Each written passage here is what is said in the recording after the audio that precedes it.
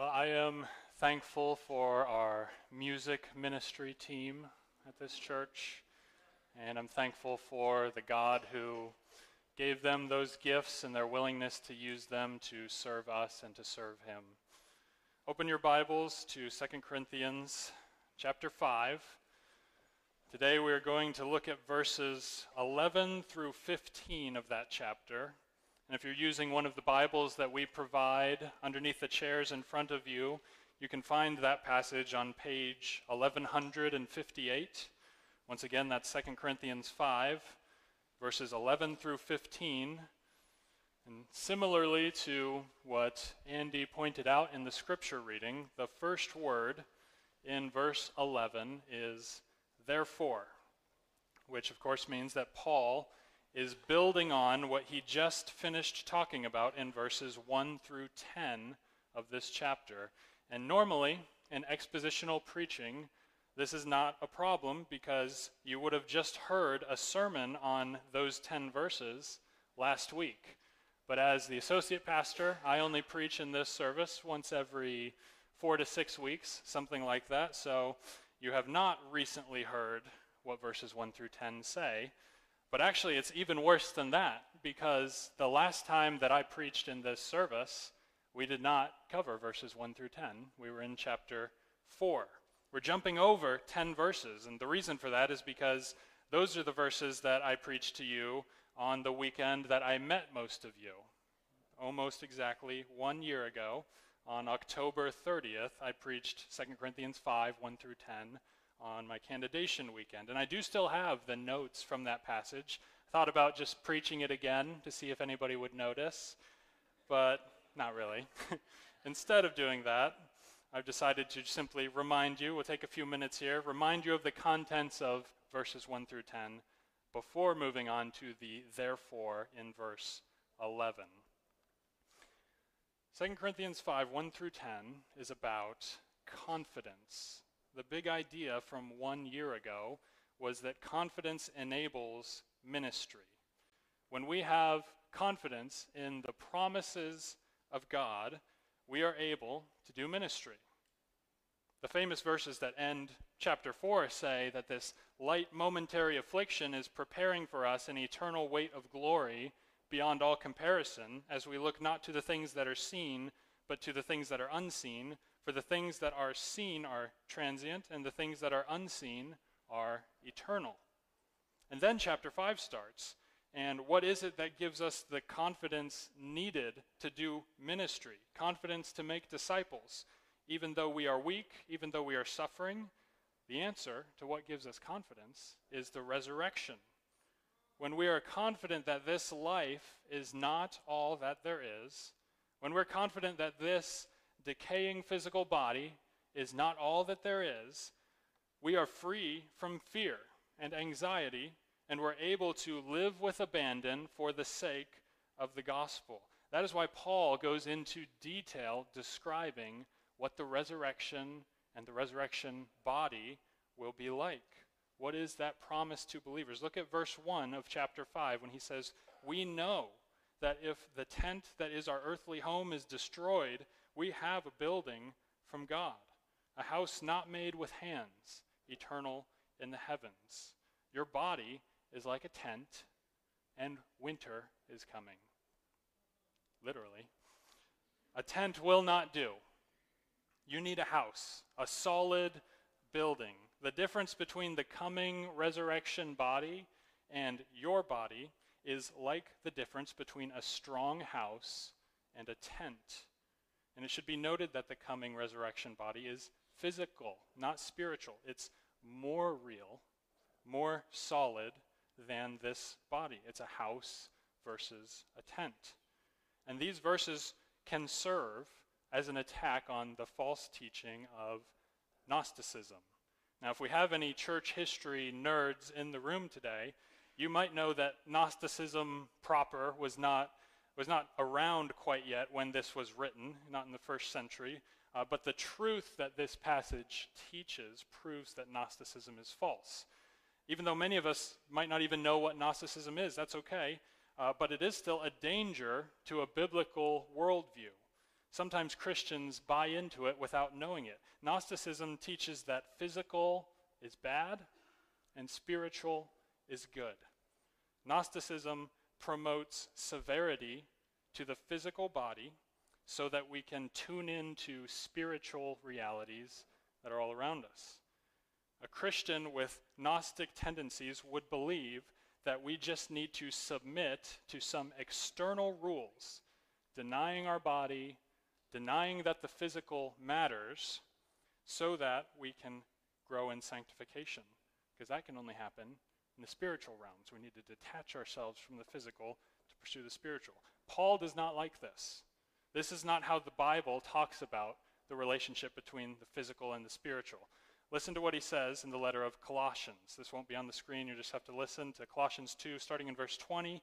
If you have died with Christ to the elementary principles of the world, why, as if you were living in the world, do you submit yourself to decrees such as do not handle, do not taste, do not touch, which all refer to things destined to perish with use, in accordance with the commandments and teachings of men? These are matters which have, to be sure, the appearance of wisdom. That word is going to be important today, appearance. We have the appearance of wisdom in self-made religion and self-abasement and severe treatment of the body, but are of no value against fleshly indulgence, creating extra rules about physical things that the Bible doesn't have. Don't eat, don't touch. That does not cause growth in Christ-likeness, according to these verses. Believing that evil or badness is bound up in certain physical things is Gnosticism, and it's wrong because that belief doesn't lead to sanctification. The badness is inside you. It's not in the stuff. It's not in matter. It's in you. Jesus said, out of the abundance of the heart, the mouth speaks. You might be thinking, okay, Pastor Michael, calm down. There's no Gnostics in the building, right? It's going to be okay. I disagree. Well, I agree that it's going to be okay. I disagree. There probably are Gnostics in the building. I think we fall for this today. I think all of us we might not think enough about it. We still fall for this today. And let me show you how wired we are to look for badness in stuff. I'll show you that with an illustration that will probably make some of us uncomfortable. Are you ready? I will posit to you that a belief in bad words is Gnosticism. We'll be okay, I promise. I say that very carefully. Don't assume the worst here. Listen to what I'm actually saying. There's no such thing as bad words. There are things you shouldn't say in certain contexts. That's not the same as a bad word. Characters in Scripture that we look up to often used strong language. Jesus called the Pharisees hypocrites, snakes, and whitewashed tombs. Ezekiel, the prophet, used vulgar sexual imagery to describe Israel's relationship with idols. Elijah used crude bathroom humor to mock the prophets of Baal, and Paul used an indecent, impolite illustration of filthy rags, for those of you who know what he meant by that, to describe what our good works are like in the eyes of God without Christ. Now, do I tell my 3-year-old daughter to not say certain words? Of course. Not because they're bad words. I do that because they're inappropriate for the context. I'm veiling my speech even now in describing what the prophets in the Bible said because there's children here. I tell my daughter not to say the word stupid for the same reason that I don't let her use a knife. It's not because knives are bad. She doesn't have the wisdom to wield that word in the right context yet. One day, I hope she will join me in saying what Proverbs 12 says. Whoever loves discipline loves knowledge, but he who hates reproof is stupid. Gnosticism, which is probably a form of Platonism, it fails because bricks aren't only used to break windows. They can also be used to build buildings, and also because some windows need to be broken. I know that's a complicated example, but here's the point. The physical world isn't bad. That's one of Paul's main points in 2 Corinthians 5, 1 through 10. The physical world isn't bad. The resurrection body is going to be physical and better than it is now. Sin and evil are not contained in physical stuff like food and words. It comes from our hearts. In fact, 2 Corinthians 5:4 says, while we are in this tent or this body, we groan being burdened, not that we would be unclothed, not that we would be a spirit without a body, but that we would be further clothed, so that what is mortal may be swallowed up by life. We don't want to be free from this body and this world. We want Christ to redeem and resurrect them. We want to follow the pattern of Jesus that says pain now, joy later. Suffering now, glory later. Death now, resurrection later. We don't have to be afraid of pain or suffering or death because of the promised resurrection that we will partake in if we know Christ. And this gives great freedom to pursue the Christian life and disciple making with abandon. I don't have to worry about missing out on any pleasure in this life because there's another life coming. I don't have to be anxious about my 401k or my retirement because I've got treasure waiting for me in the resurrection. I don't even need to worry about broken relationships because I'm a child of the King, a co-heir with Jesus, and that relationship matters far more than any other. Let's try to make it even more tangible. I can go to the mission field or help with a church plant because of the resurrection. I can turn down promotions that will take me away from my family or my church because of the resurrection. I can share the gospel with a coworker because of the resurrection. I can make sacrifices to provide my children with an education that will allow them to honor God with their life because of the resurrection. I can regularly contribute financially to the needs of the church because of the resurrection. I can spend my life serving in the church, even in retirement, because of the resurrection. I can spend time praying every day, even if it makes me less efficient with my time, because of the resurrection. The resurrection changes everything. But the passage doesn't end there. It shows us in verse 10 that the reason we need to be so urgently motivated for pleasing God in this life is because we will stand before God at the judgment seat of Christ to answer him when he asks, what did you accomplish with everything that I gave you? What did you spend your life on? I gave you the Holy Spirit. I gave you my Son. I gave you instructions in my word. What did you do for me? And this judgment isn't about salvation. It's about reward. It's about our fruitfulness as Christians. May our lives be lived in a way that we can look forward to that day rather than dread it.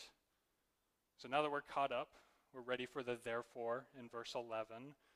Let's look at our passage as it builds on this idea of what our lives should be about in light of the fact that we'll stand before God, in light of the fact that there's a resurrection coming. Verse 11 says, therefore, knowing the fear of the Lord, we persuade men. But we are made manifest to God, and I hope that we are made manifest also in your consciences. We are not again commending ourselves to you, but are giving you an occasion to be proud of us, so that you will have an answer for those who take pride in appearance and not in heart. For if we are beside ourselves, it is for God. If we are of sound mind, it is for you. For the love of Christ controls us, having concluded this, that one died for all, therefore all died. And he died for all, so that they who live might no longer live for themselves, but for him who died and rose again on their behalf. This passage tells us that we will stand before God. Since we will stand before God, we ought to be engaged in selfless ministry. But understand this, selflessness isn't about rejecting all pleasure. It's about pursuing the highest pleasure in the next life. Many of us, when we try to define selflessness, we would say things like denying yourself and putting others before you, putting yourself last, and that's a good start. We see Paul talking that way even in verse 13 of our passage when he says, "For if we are beside ourselves, it is for God, and if we are in our right mind, it is for you." He's not actually saying in that verse that he might be crazy, but if so, he's crazy for Jesus. That's not his point. He's saying that no matter what we're doing, it's for God and it's for you. It's not for ourselves. He's defending himself, remember, from people who are attacking his motives. He's saying everything I do is for you and for God. It's not for me. But it should be said that Christian selflessness, while it involves this self-denial that verse 13 describes, it would be better described as temporary self-denial for a purpose. Christian selflessness recognizes that God's glory and our own good are intertwined, so that when we pursue God's glory, we are also pursuing our own joy. Do you believe that? Do you believe that the action that brings God glory in any given situation is also the action that is best for you in the long run? Why would God be forbidding actions that are good for us? Like when God told Adam and Eve not to eat the fruit, was it for him or for them? It was for them. What kind of God do you think we serve? Do you think he gets some kind of perverse pleasure by withholding good things from his children? Like the rotten little boy teasing the dog with a treat and he never gives it to the dog? That's not God.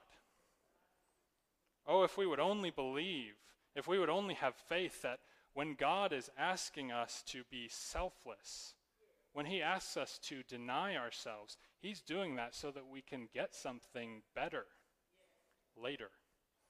Christian selflessness follows the pattern of Jesus, who denied himself and took up his cross. Why?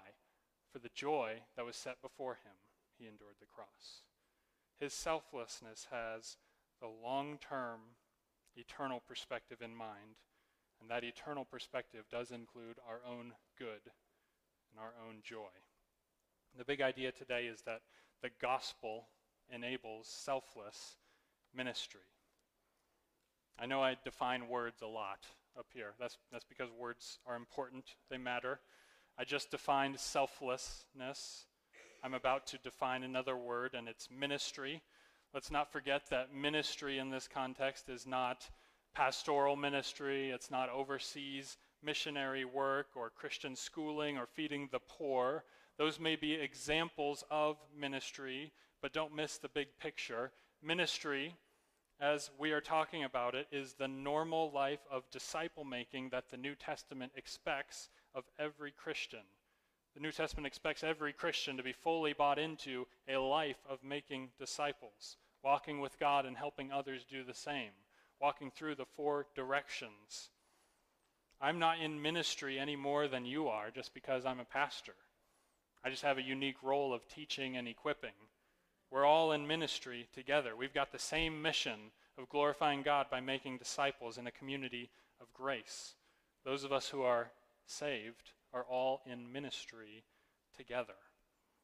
And we're going to look at 3 qualities of selfless ministry from these 5 verses so that we can evaluate if we are living selflessly or not, and if not, so that we can make course corrections to get back onto the path of selflessness. And the first quality of gospel-enabled selfless ministry is that it values truth over appearance. This comes from verses 11 and 12. Selfless ministry doesn't always look selfless from the outside. What do I mean by that? I mean that appearances deceive sometimes. There are times when a person's life and ministry looks really attractive from the outside, and those observing it, though, don't see the blood, sweat, and tears that happen in the background. Or maybe they just happened in the past, but it's not always seen. There are also times when a ministry looks bad from the outside, maybe even corrupt, and it's easy to be critical of those people. But those appearances also don't always reflect reality. Maybe the outsider doesn't take into account long-term fruit or other areas of responsibility that that person may have. But if all this is true, it means that sometimes, in order to accomplish selfless ministry, you may have to do some stuff that could be interpreted as selfish by a scoffer. Do you see that? Sometimes in order to do the thing that is actually selfless, you may have to make an unpopular decision. You may have to open yourself up for accusation and criticism. That's what Paul is dealing with in this letter. Do you remember the complaint against Paul in chapter 1? Why didn't you visit us, Paul? You said you were going to visit us. Are you a liar? And Paul says, no, I didn't visit you to spare you. It was for your own good. It looked selfish from the outside, but it wasn't really. It was motivated by love to make that decision. Appearances can deceive. Look at verse 11. He says, therefore, knowing the fear of the Lord, we persuade men, but we are made manifest to God, and I hope that we are made manifest also in your consciences. Two things to notice here. Selfless ministry isn't afraid to be seen. The word manifest in verse 11 indicates that. Paul here is hoping that the Corinthians discern his true desire for ministry. He says, I hope that we are made manifest in your conscience. He's not timid or shy about it because it's not arrogant to proclaim the word with authority. The word has authority. It's arrogant to proclaim your own words, your own opinions. He's not afraid to be seen as long as he is a vehicle for the truth of Scripture. You might think, well, who's afraid to be seen? I have an anecdote from my childhood, a decision that I saw a truly godly man make that even as a kid I had some problems with and some questions about. Our little church was without a pastor. We were struggling to fill the pulpit on Sundays, and I remember this godly man in our congregation being asked if he would be willing to preach occasionally during the pastoral search, and he said, no. Now, I'm not that man's judge, and I'm not even claiming to know whether or not he should have said yes. That's the whole point. Appearances can deceive. But what my young eyes saw at that time was a godly, capable man refusing to help his church in a time of need. Should that be lifted up as an example of humility? We don't know. We're on the outside. But a truly selfish person will not be motivated. A truly selfless person will not be motivated by this desire to do exactly what they imagined their life would look like. I just never imagined myself preaching on Sunday. Well, that's no reason to not do it if there's a need for it. Let me say something to this church family. When you get asked to do something in this church and you refuse on the grounds of, I've just never seen myself doing something like that, or I'd rather serve in the background somewhere, that may be the right decision. Nobody is suited for every ministry, and that's fine. But if your ministry is being requested by someone with authority over you, even if it's something unexpected, you should probably give it a chance. You're being asked for a reason.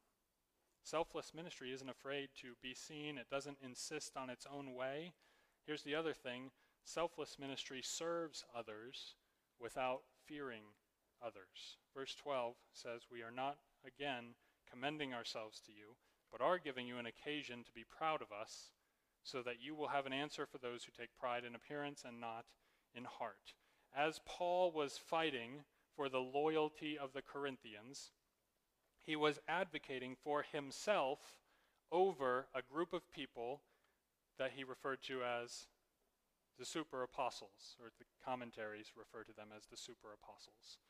He wants this church to hold fast to the gospel by remaining loyal to him and not following the false apostles that are more concerned with appearances than they are with truth. Sometimes when you make a right decision, it looks like a wrong decision to outsiders. And sometimes it is legitimate to turn down opportunities to minister. A yes to something is usually a no to something else.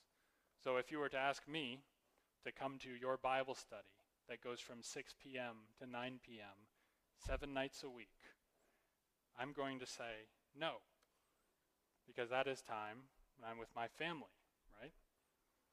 It's no virtue to neglect them, even for your sake. I'm here to serve you, but I don't answer to you in that way. There are some ways that I'm accountable to you, but ultimately, I and all of you are answering to God. I fear him, I serve you. We all fear God as we serve each other. Now, I've said two different things. I've said, say yes to ministry opportunities and say no to ministry opportunities. How do we know when to do which? It requires wisdom, and it requires a clear sense of what God has called you to do. God has designed you to accomplish specific tasks for him. And you might ask, how can I figure out what that is? Well, part of that is easy, and part of that is hard. Part of that is easy. You're either a pastor or you're not a pastor.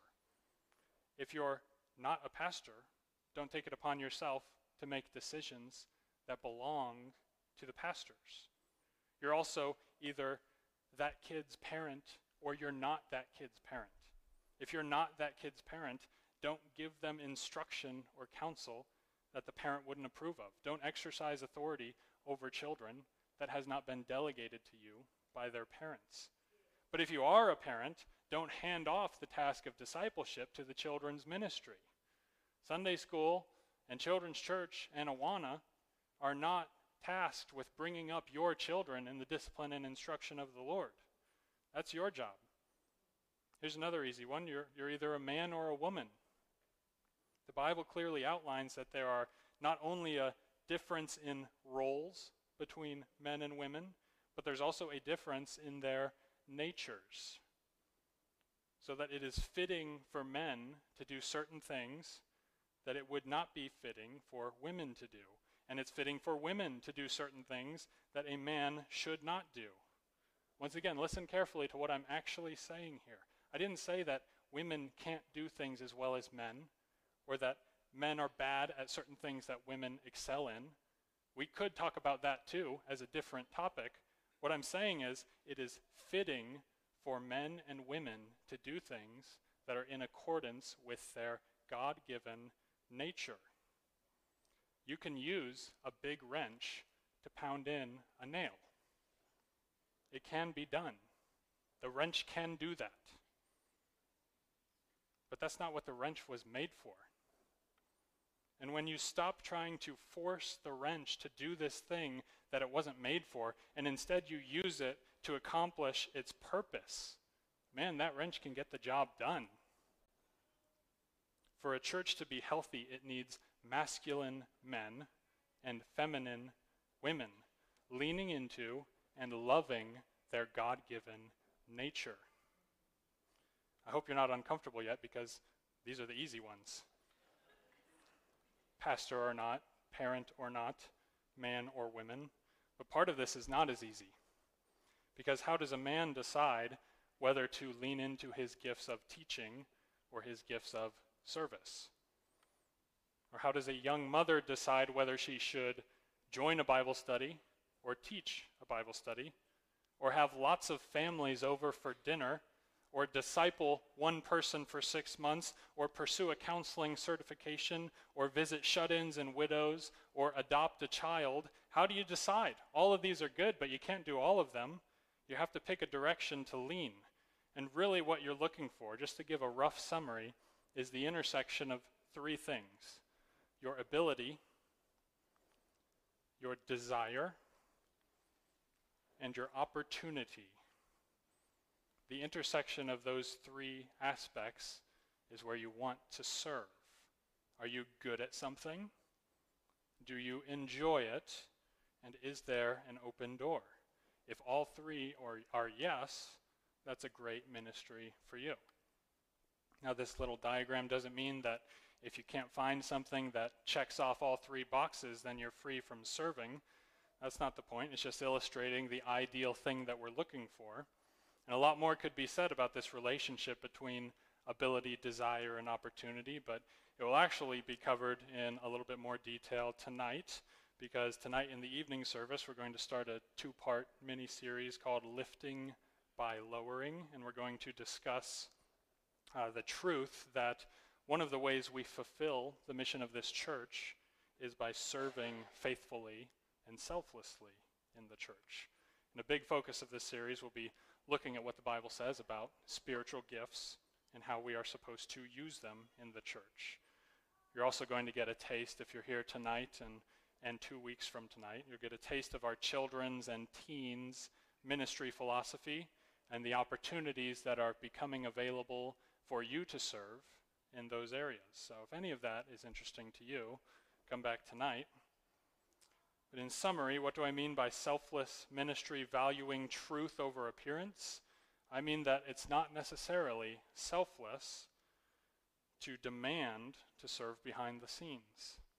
Selflessness is not afraid to be seen, and though we are serving others with our ministry, we're operating on the fear of the Lord, not the fear of man. We serve others without fearing others. We fear the Lord only. May that be true. Quality number 2 is that selfless ministry is thankful ministry. Verses 14 and 15 of our passage say, "For the love of Christ controls us." So right after verse 13, which we talked about in the introduction, where Paul says that everything he does is for the purpose of serving God and serving others. He says, "For the love of Christ controls us, having concluded this, that one died for all, therefore all died. And he died for all, so that they who live might no longer live for themselves, but for him who died and rose again on their behalf."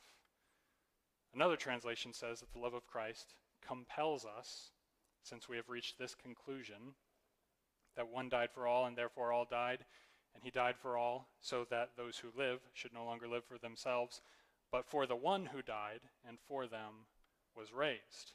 I think most would agree that the clearest example of the selflessness of our Savior is the historical truth that he died for sinners. He was actually nailed to a piece of wood for you. Romans 5 says, "While we are still weak, at the right time Christ died for the ungodly. For one will scarcely die for a righteous person, though perhaps for a good person one would dare even to die. But God shows his love for us in that while we were still sinners, Christ died for us." As children of God and fellow heirs with Christ, this is our heritage, our family legacy to live up to. We don't need to overcomplicate the very simple message that verse 14 is saying. He showed his love for us by dying a gruesome death in our place. And we are controlled by that love and empowered by it. If you are unsure of your ability to live a selfless life of ministry, you need to meditate on the fact that you have a forerunner who gave up more than you could ever give up. What do I mean? How did he give up more? He gave up more because he had more. He had an eternal relationship, perfect and unbroken, with the Father. And that relationship was severed on the cross for the sake of those who would trust his Son. So if you have never come to Christ and placed your full faith in him for the salvation of your soul, if you're living a life that's dominated by fear and anxiety and selfishness, if you are in bondage to yourself and your sinful desires, come to Christ and be free. Ask him to forgive your sins. He will because he can, because Jesus paid for them on the cross and rose again. Share in his death by dying to your sins, and share in his resurrection by living fearlessly and selflessly while we wait for him to return with our new life. Come to Christ and be free. Paul is writing to an audience of people who have done this. They have experienced forgiveness, but he wants them to know more about it. He wants them to know more about what Christ accomplished for them. He wants them to delight in the sacrificial story of the gospel so that they can live that sacrificial story for other people. Selfless ministry is thankful ministry. Hopefully, we share that desire to live sacrificially for others. Lord willing, this group of people is so thankful for the gospel that we want to make sacrifices for them. Hopefully, those of you that are members of this church don't see your involvement in the church as meaningless. Instead, I want you to believe that in every way that you support this ministry, be it giving or praying or working or teaching, you are supporting the mission of glorifying God by making disciples. I'm not saying that all of our ministries are perfect. I have this strange feeling that none of our ministries are perfect because we have people working in them. If you didn't notice, people are not perfect.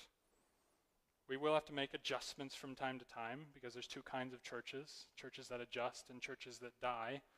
But our doctrine doesn't change because God doesn't change.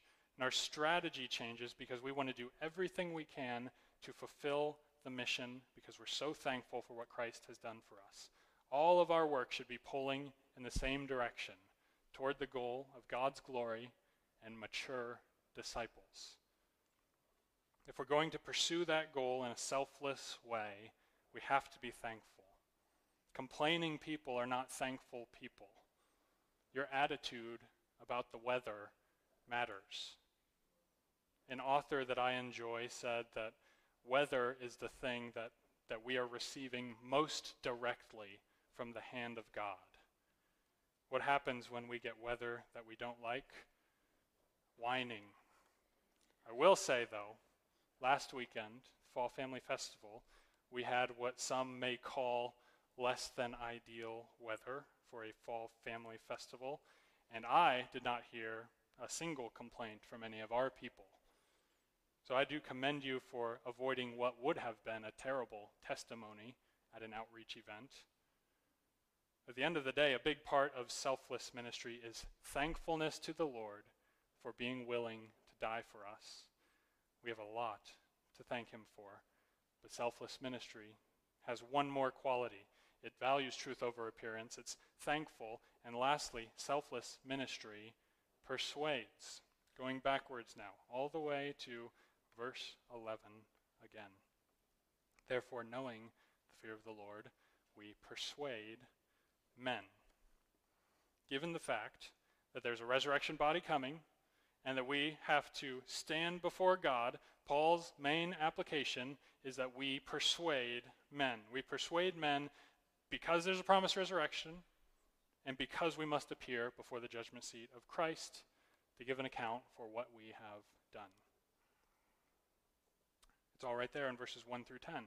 Because of verses 1 through 10, we persuade men. Is that a description of your life and your ministry? Is your life persuasive? For many in this room, I think not.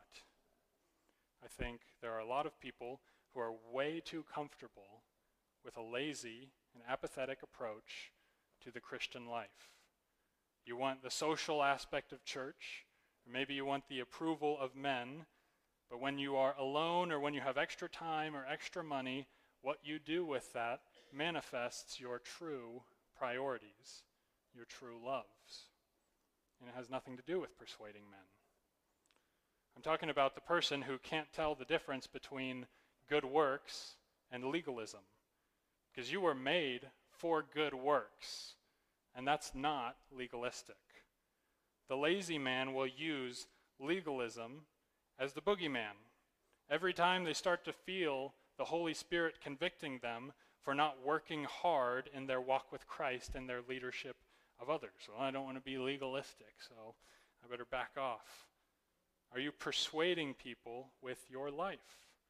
And by the way, the goal of persuading is not the same as the goal of convincing. When Paul says we persuade men. He's not saying that you should spend the rest of your days researching arguments on the internet so that you can stand on the street corner arguing with every passerby about abortion and transgenderism and evolution. You just got to convince them. No, you don't have to convince them. People don't reject Christianity because they aren't convinced of the truthfulness. People reject Christianity because Christianity is ugly and offensive to them. They are spiritually blind. And so-called Christians whose purpose and priorities don't look any different from the unbelieving world are part of the problem. One of the key verses for my life and my thinking is Matthew 5:16, which says, "Let your light shine before others, so that they may see your good works and give glory to your Father who is in heaven." That's not convincing someone of the truthfulness of Christianity. That's persuading people with the beauty of Christianity. Don't be a person who is making the Christian faith look ugly to an unbeliever. This has special relevance for those of us who are married, because Paul tells us in Ephesians 5 that one of the key purposes of your marriage is to model the relationship that Christ has with his church. As Christ willingly made sacrifices for his bride, taking responsibility for sins that he did not commit, so also husbands are called to make sacrifices for their wives and take responsibility for their spiritual state. It doesn't mean it's your fault, husbands. It means it's your responsibility. And as the church submits to Christ in everything, as Lord, as the head of the church, so also wives are supposed to submit to their husbands in everything as the head of the family. Isn't a marriage like this persuasive? Isn't it persuasive when a husband seeks to love his wife in this way and a wife seeks to submit to her husband in this way, both of them bringing honor to the other? When you live this way, you're offering a glimpse into the mind of the perfect Creator. Let them see and be persuaded. I actually think persuade in verse 11 has some parallel ideas with the word control in verse 14. I'm not saying that they're the same word, they're not, but they do similar things. Just as we are controlled by the love of Christ that he showed us on the cross, just as that act of love controls and compels us to live selfless lives of ministry, so also are our lives supposed to be persuasive and compelling to those who see them. This obviously doesn't only happen in marriage. In whatever way the gospel affects you, you should seek to make that visible to people. That's why the sharing of testimonies is so powerful. A good testimony says, I used to be this, and now I am this, and it's all because of the gospel. It's all because of what Jesus did. Another way that we can be persuasive with our lives is to be strong and confident about the things that we know are true. Not our opinions, but the things from Scripture that we know. I bring up strength and confidence as an example because that is exactly what Paul is doing in this passage and in the letter of 2 Corinthians. We see it in verses 11 through 13 when he's responding to criticism by saying, God knows who we are and what we are doing. We hope you know too, but in reality, it doesn't matter because we know we're not being selfish. We know that we're doing things for God and for you. Isn't it compelling and isn't it persuasive when someone doesn't just immediately fold, when just a little bit of pressure is put on them? Sometimes we can get caught on our heels, though. Sometimes we're not ready for a gospel conversation, and people will ask us something like, do you really believe the Bible? That book of stories? Do you really believe that? And we get tense. We get nervous. It's like, it's happening. It's an opportunity.